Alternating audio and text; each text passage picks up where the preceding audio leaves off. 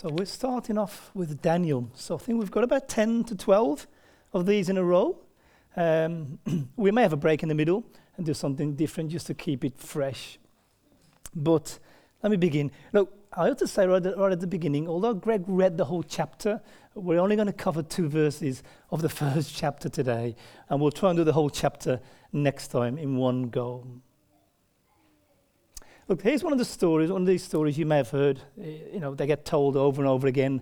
So this is one that came my way. There was a young man who landed up on the shores of a prosperous nation and there began to make a life for himself. It wasn't long before he got back into his old habits of criminality and was just really breaking the law at every opportunity. Got a family to himself, and before long, criminality became a family-run business. With each infringement of the law, the state upped the ante until eventually they deported the family thousands of miles away to go and make a mess of that environment. Finding himself now in a penal colony, he became more and more depraved, eventually corrupting his new penal colony mates.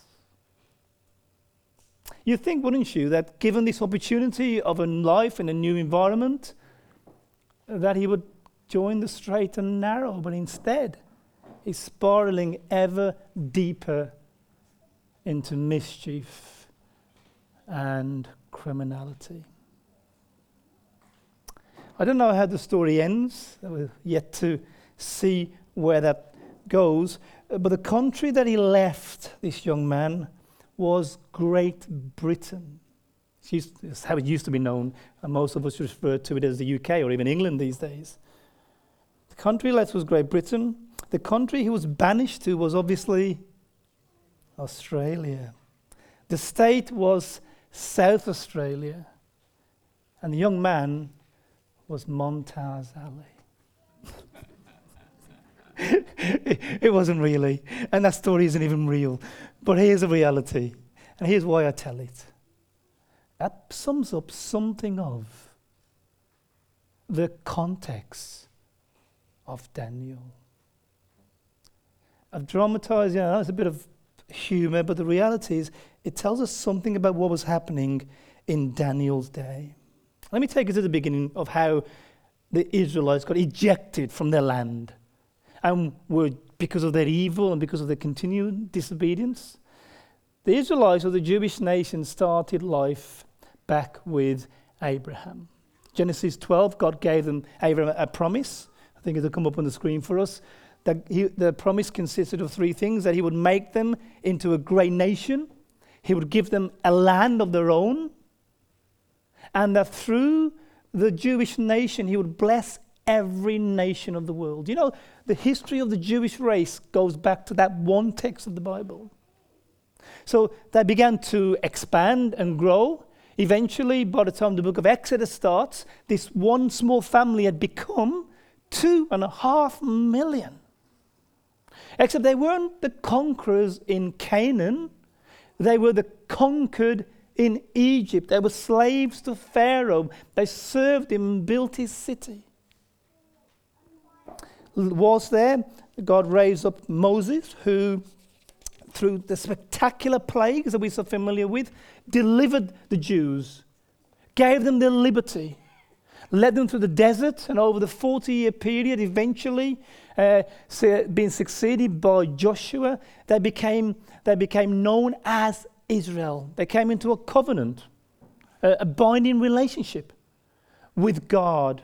It was on God's terms, and here's what they realized: that in order for them to relate to God, it always had to be on God's terms. And so the covenant, along with the 10 Commandments, was established eventually through Joshua. They conquered the land. They entered the land. They got the land. They were a great nation. But it wasn't long before they were up to their old ways, spiraling downwards into depravity. But when God set up the covenant, he warned them. Deuteronomy The next one, please, 30. I set before you today life and prosperity, death and destruction.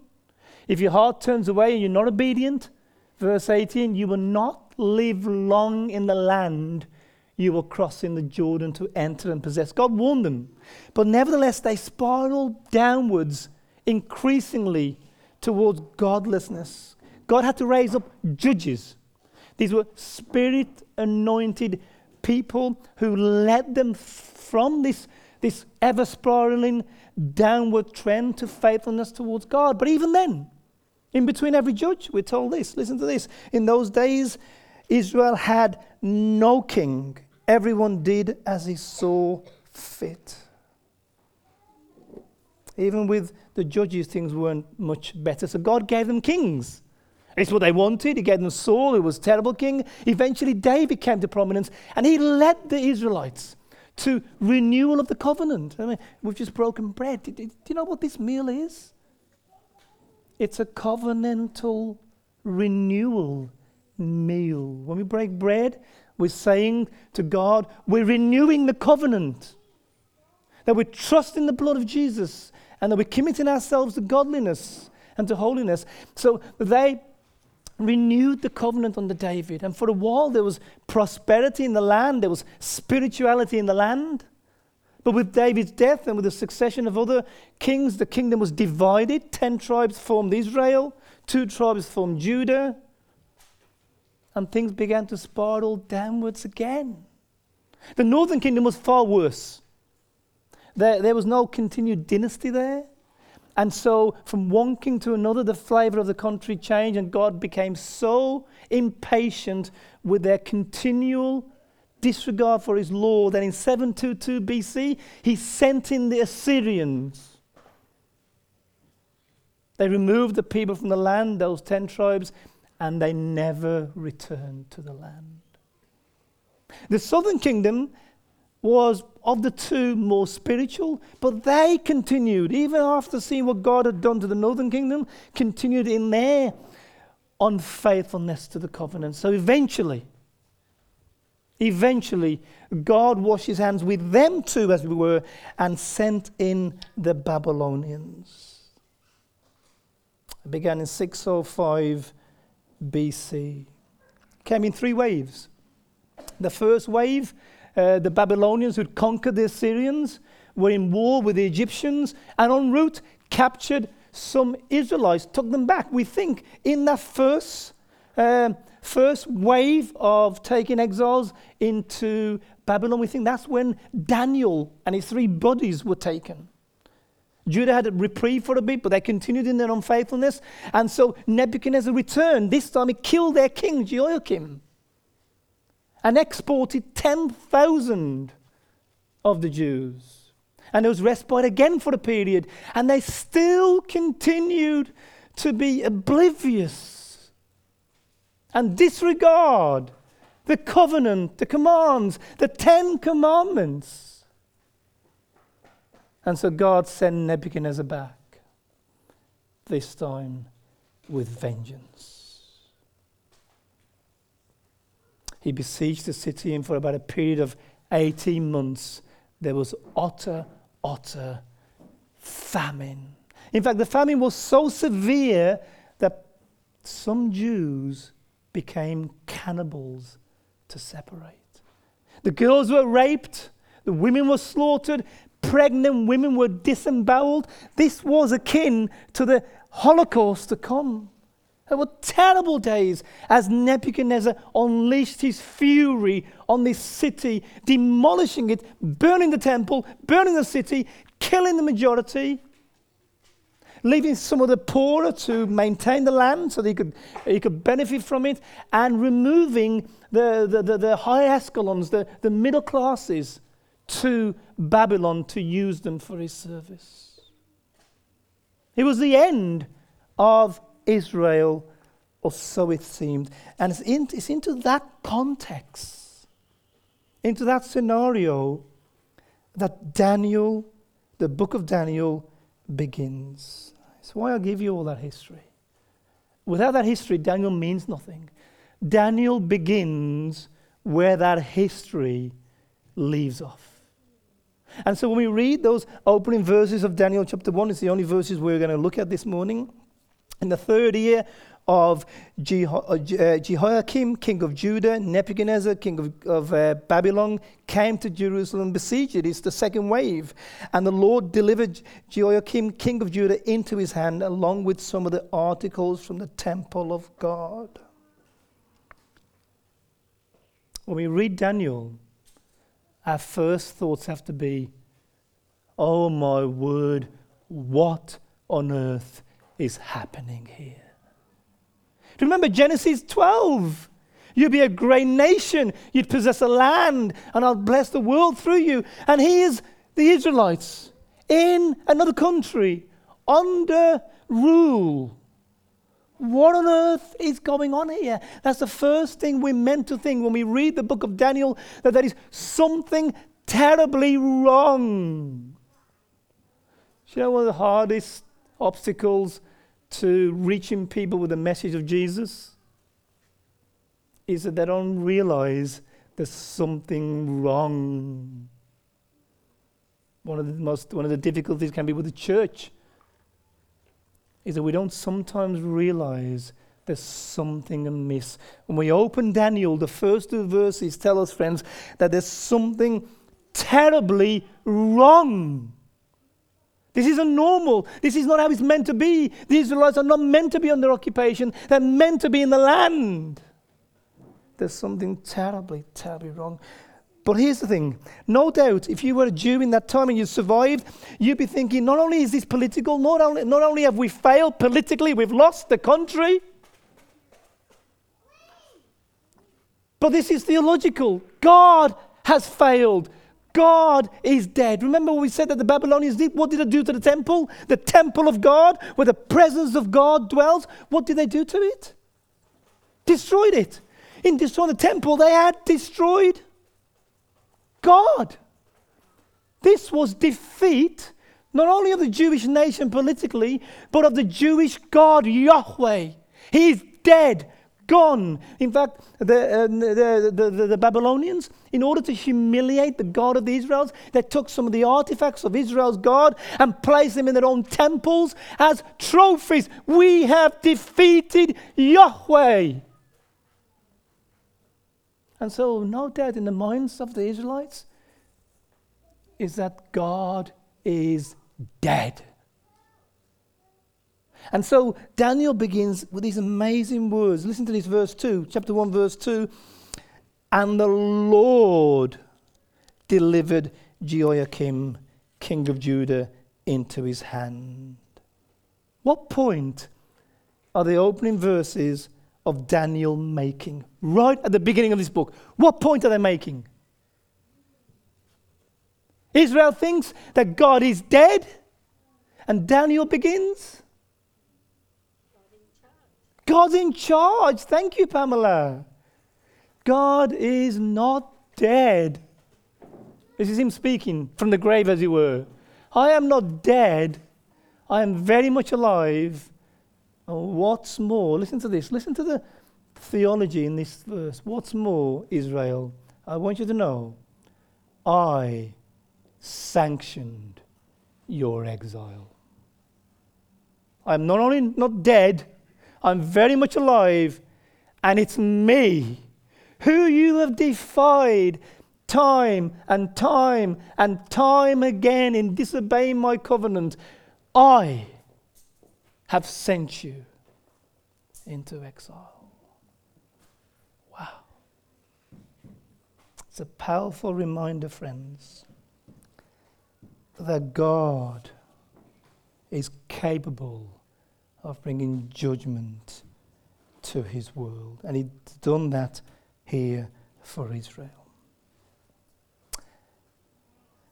In our remaining a quarter of an hour or so, I want to leave that as the backdrop. If you can imagine, we're doing some painting. It's not my expertise, but just imagine I'm doing some with you. I've just painted a sketch of the background. That's the context, is where we are in Daniel.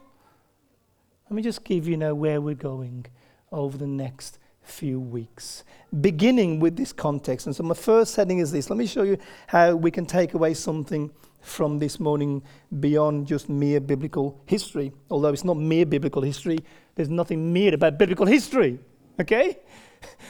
History of the Bible. I want to give you 3 short points. Firstly, this. The context of our lives will at times reveal God's discipline. The context of our lives will at times reveal God's discipline. We said, didn't we? It was after centuries of warnings, sending prophet after prophet after prophet, that God finally exiled the northern kingdom in 722, and now the southern kingdom in 586 BC. Deuteronomy 30, look, I remind you of the verse I read earlier. I set before you today life and prosperity, death and destruction on the terms of the covenant. And so if you turn your hearts away and you're not obedient to me, you will not live long in the land you are crossing the Jordan to enter and possess. Here's the message, friends. It's very simple.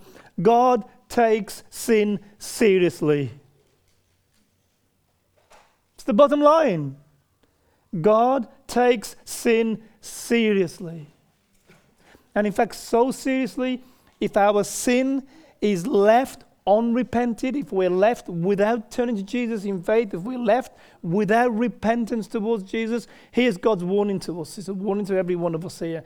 Revelation chapter 20. And I saw the dead, great and small, standing before the throne, and books were opened.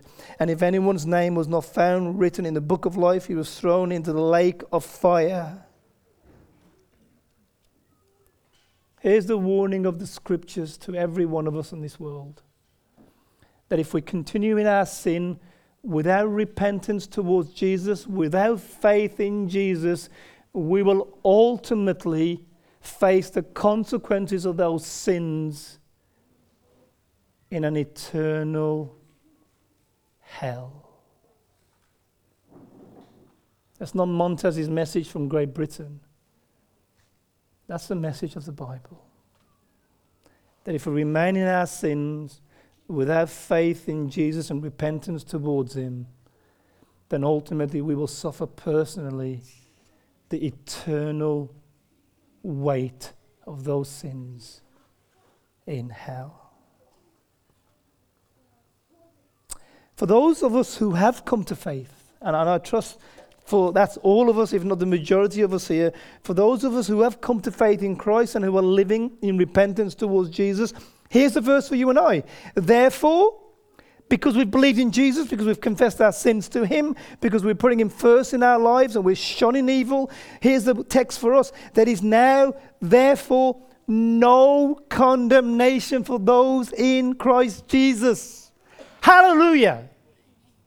Okay? That's the first word I want to give to you. That if you're in Jesus, if you believe in Jesus, if you have faith in Jesus, if you're living for Jesus, that is now, regardless, any more condemnation. Because why?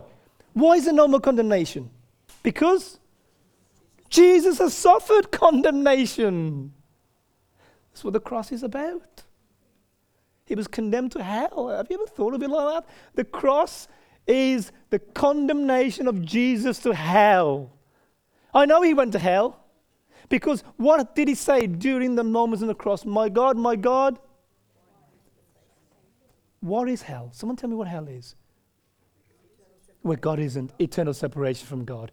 Jesus was in hell on the cross. And because he's faced our hell, that is now, you either blot out, erase, delete the cross, and you can't do that. Or there is now no condemnation for those in Christ Jesus. Is the first thing I want to say to you, because it's going to hurt him in a minute, is that the people of God can now no longer be condemned for sin. That includes my sin this afternoon. I like your car, David. He may be gone from the car park after the service. It includes my sin next week and the sin after that. There is now no hell for those in Christ Jesus. But, you knew there was going to be a but, didn't you? But, listen to this in Hebrews 12. Have you forgotten the word of encouragement that addresses you as sons? My son, do not make light of the Lord's discipline and do not lose heart when he rebukes you, because the Lord disciplines those he loves. God will not condemn us, will not abandon us when we continue to go on in sin as believers, because the cross pays the penalty for every sin, but he will do what for our sin? If we continue in sin with disregard and unconcern, what will he do in response to our sins? Discipline us. It's what's happening to Israel. He hasn't abandoned them. He's disciplining them. He's brought them to Babylon to prune them, as it were, to give them another chance, as it were. You see, the thing about discipline, it's done, and those verses demonstrated, it's done in love, but it hurts. It's done in love, but it hurts. Sometimes the circumstances of our lives, the context of our lives, reveal God's discipline. I want to challenge us with this. Am I prepared to look afresh at my life and ask this tough question? Is the context of my life evidence that I am under God's discipline? Are we prepared to ask that question? Are we prepared to look into our hearts and lives, our conduct, what our eyes look at, where our thoughts go, what our mouths say, where we put ourselves, how we relate to one another? Are we prepared to look at our lives? Forget him. What about me? And ask those difficult questions.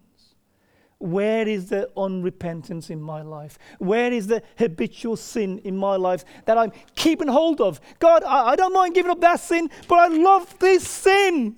It's my favorite. It's me. If you take this sin away from me, I won't be me. It's me. But often it's more subtle, isn't it? It's what we never talk about. It's what we do when no one else notices. It's what we even deny that we do. Are we prepared to ask ourselves the difficult question? Is the context of my life evidence that I'm under God's discipline? Here's Christopher Ash, and here's a response to that for every one of us, for me, for you. The Bible doesn't just call non-Christians to repent and believe. That's a fallacy, you see. It calls Christians to repent and believe. And it does so today and every day. When we become Christians, we do not leave repentance and faith. On the contrary, we enter into a life which consists of daily repentance and daily faith. I think I said to one of our team members recently, look, you may think this is bizarre, but I often, almost daily, re-say the sinner's prayer. Not because I need to be reconverted every day, but because I need to come to God afresh every day in repentance, in acknowledgement of my sin, in awareness of God's potential discipline or possible discipline, and seek mercy. And can I encourage you, friends? There is no condemnation, but there is discipline. And it hurts. You know that, don't you? Keep short accounts. Let's come to God in repentance. Every time we break bread, it's a covenant renewal celebration, which means as we come, before we dip that bread and eat that wafer or whatever it may be, there needs to be this soul search. There needs to be, God, I'm about to renew my covenant. When I had that bread and drunk that wine, I was saying I'm renewing my vows of being faithful to you. Am I? Let me ask, which one of us here, before we took the bread, renewed the covenant by looking into our hearts and saying, sorry, God, for the terrible life I've lived this week. I leave that behind now. I begin afresh. I renew my covenant with you, and then I dip the bread and eat it. That's how we do communion. That's how communion is meant to be done. And so the first point is the context of our lives will at times reveal God's discipline. He does it because he loves us, and he does it, he wants to turn us from sin. Secondly, amidst trial, God shows great love and grace to his own. Amidst trial, God shows great love and grace to his own. You see, God could have abandoned Daniel, Hananiah, Mishael, and Azariah, and the rest of the Israelites. After all, that's what he did to the northern kingdom. And that's what their sins deserved. They'd broken the covenant. But he has mercy on them. Amidst their trial, God shows great love and grace to his own. And we're going to see that throughout Daniel. In chapter 1 next week, we'll see how Daniel, Hananiah, Mishael, and Azariah are all selected for fast-track promotion within Babylon. In chapter 2, we'll see how Daniel gets promoted to a most senior rank because of what he does for the king. In chapter 3, we'll see that the three guys being delivered from fire supernaturally and rising through the ranks of Babylonian life. In chapter 6, we'll see that famous episode of Daniel in the den. And how as a consequence of that, he rises through the ranks of the kingdoms there. What we'll see is in the weeks to come, friends, in the book of Daniel, and particularly 7 to 12, the eschatological stuff, we'll see finally God speaking to the Israelite nation and saying, look, however bad it is now, it's going to get better, a whole lot better. There's a wonderful and prosperous future ahead of you, Israel. So God is saying. And so in the book we see, friends, that amidst trial, God shows great love and grace to his own. He doesn't write us off. And if you've been challenged by my first point, and if you're looking at your life and you're thinking, boy, he's speaking to me, or God is speaking to me, because I know that sin has taken root in my life, and I like it that way, and I don't want to leave it behind. Hey, friend, God doesn't write you off. Okay? But he wants you back in relationship with him. He wants you to turn your back on sin. And he promises, look, he promises grace and love and deliverance from our situations, from our difficulties, from our perplexities. He did it for Hananiah. He did it for Mishael. He did it for Azariah when they faced the furnace. That in that situation, in that country, because of the sins of their forefathers, but God shows grace. He doesn't write them off. He delivers them. Here's what the Apostle Paul, the great Christian in the New Testament, says. When he's in a predicament, we don't know if this is anything to do with his own difficulties in life or the sins of others, but this is what he writes. We do not want you to be uninformed, brothers, about the hardships we suffered in the province of Asia. We were under great pressure, far beyond our ability to endure, so that we despaired even of life. In our hearts we felt the sentence of death. But God has delivered us from such deadly peril, and he will deliver us again. Paul's theology about expecting God to deliver was anchored in Israel. Because he knew, as a Pharisee of Pharisees, that God does not wash his hands with his people. God will not wash his hands with us, however deep we go into sin as believers. And he wants to lure us out of it. And he wants to show us grace. And perhaps, friends, he wants to show us deliverance from our perplexities. Look, whatever your plight, and it may have nothing to do with sin. It may just be the circumstances of your life.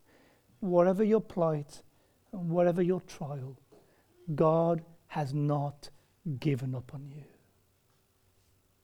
And you're only one step away from your circumstances reversing.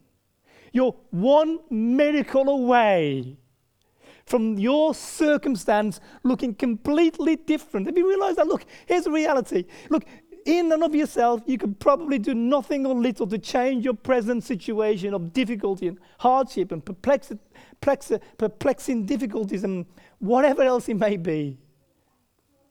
But God can do one miracle right now.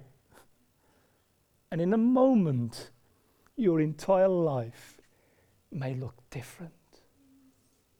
Your situation at home, your work situation, your situation with children, your situation with life, your situation with personal demons, whatever that may be.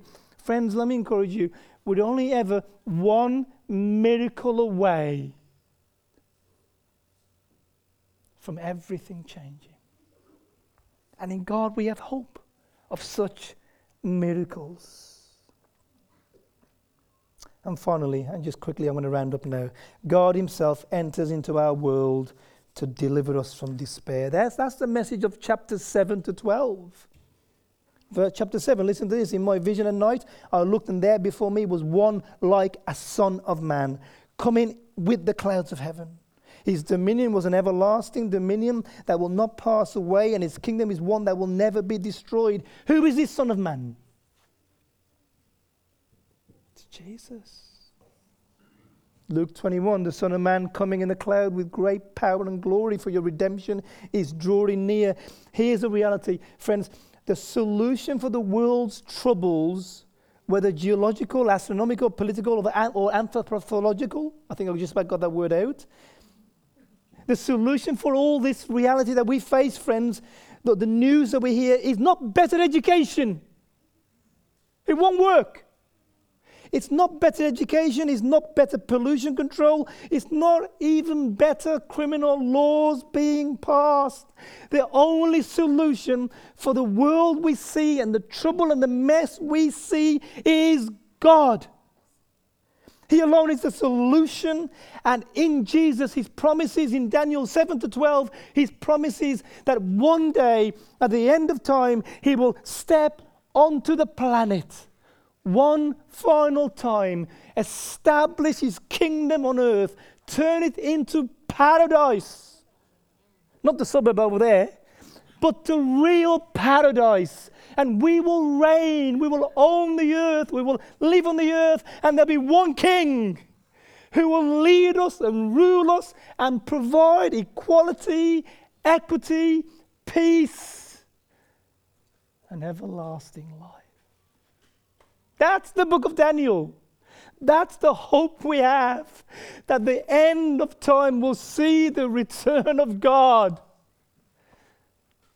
and a kingdom established. Is this Son of Man, this great guy who comes down from the skies and establishes his kingdom? Let me tell you, look, guys, I'm a real sad guy. Look, I'm going to tell you into the secret. Don't tell anybody. I'm going to lose all my street cred. Sometimes I read the results of Formula One to see who's won, to make sure it's my favorite driver before I watch the race. And then I can sit down and enjoy it, knowing he's going to win. There's nothing worse than watching 2 hours of a race for your favorite guy to lose on the last lap. You and I sit with a book open. We've read the final chapter. We win. Jesus returns. He establishes paradise. We get everlasting life. Now sit down and enjoy the race. Because we win. We win. We know the end.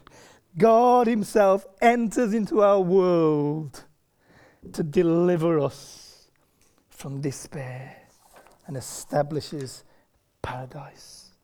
That's the message of Daniel. It's where we're going. If Jesus doesn't come before we get to the end and establishes the paradise before we can talk about it. Please come back next week. God bless you.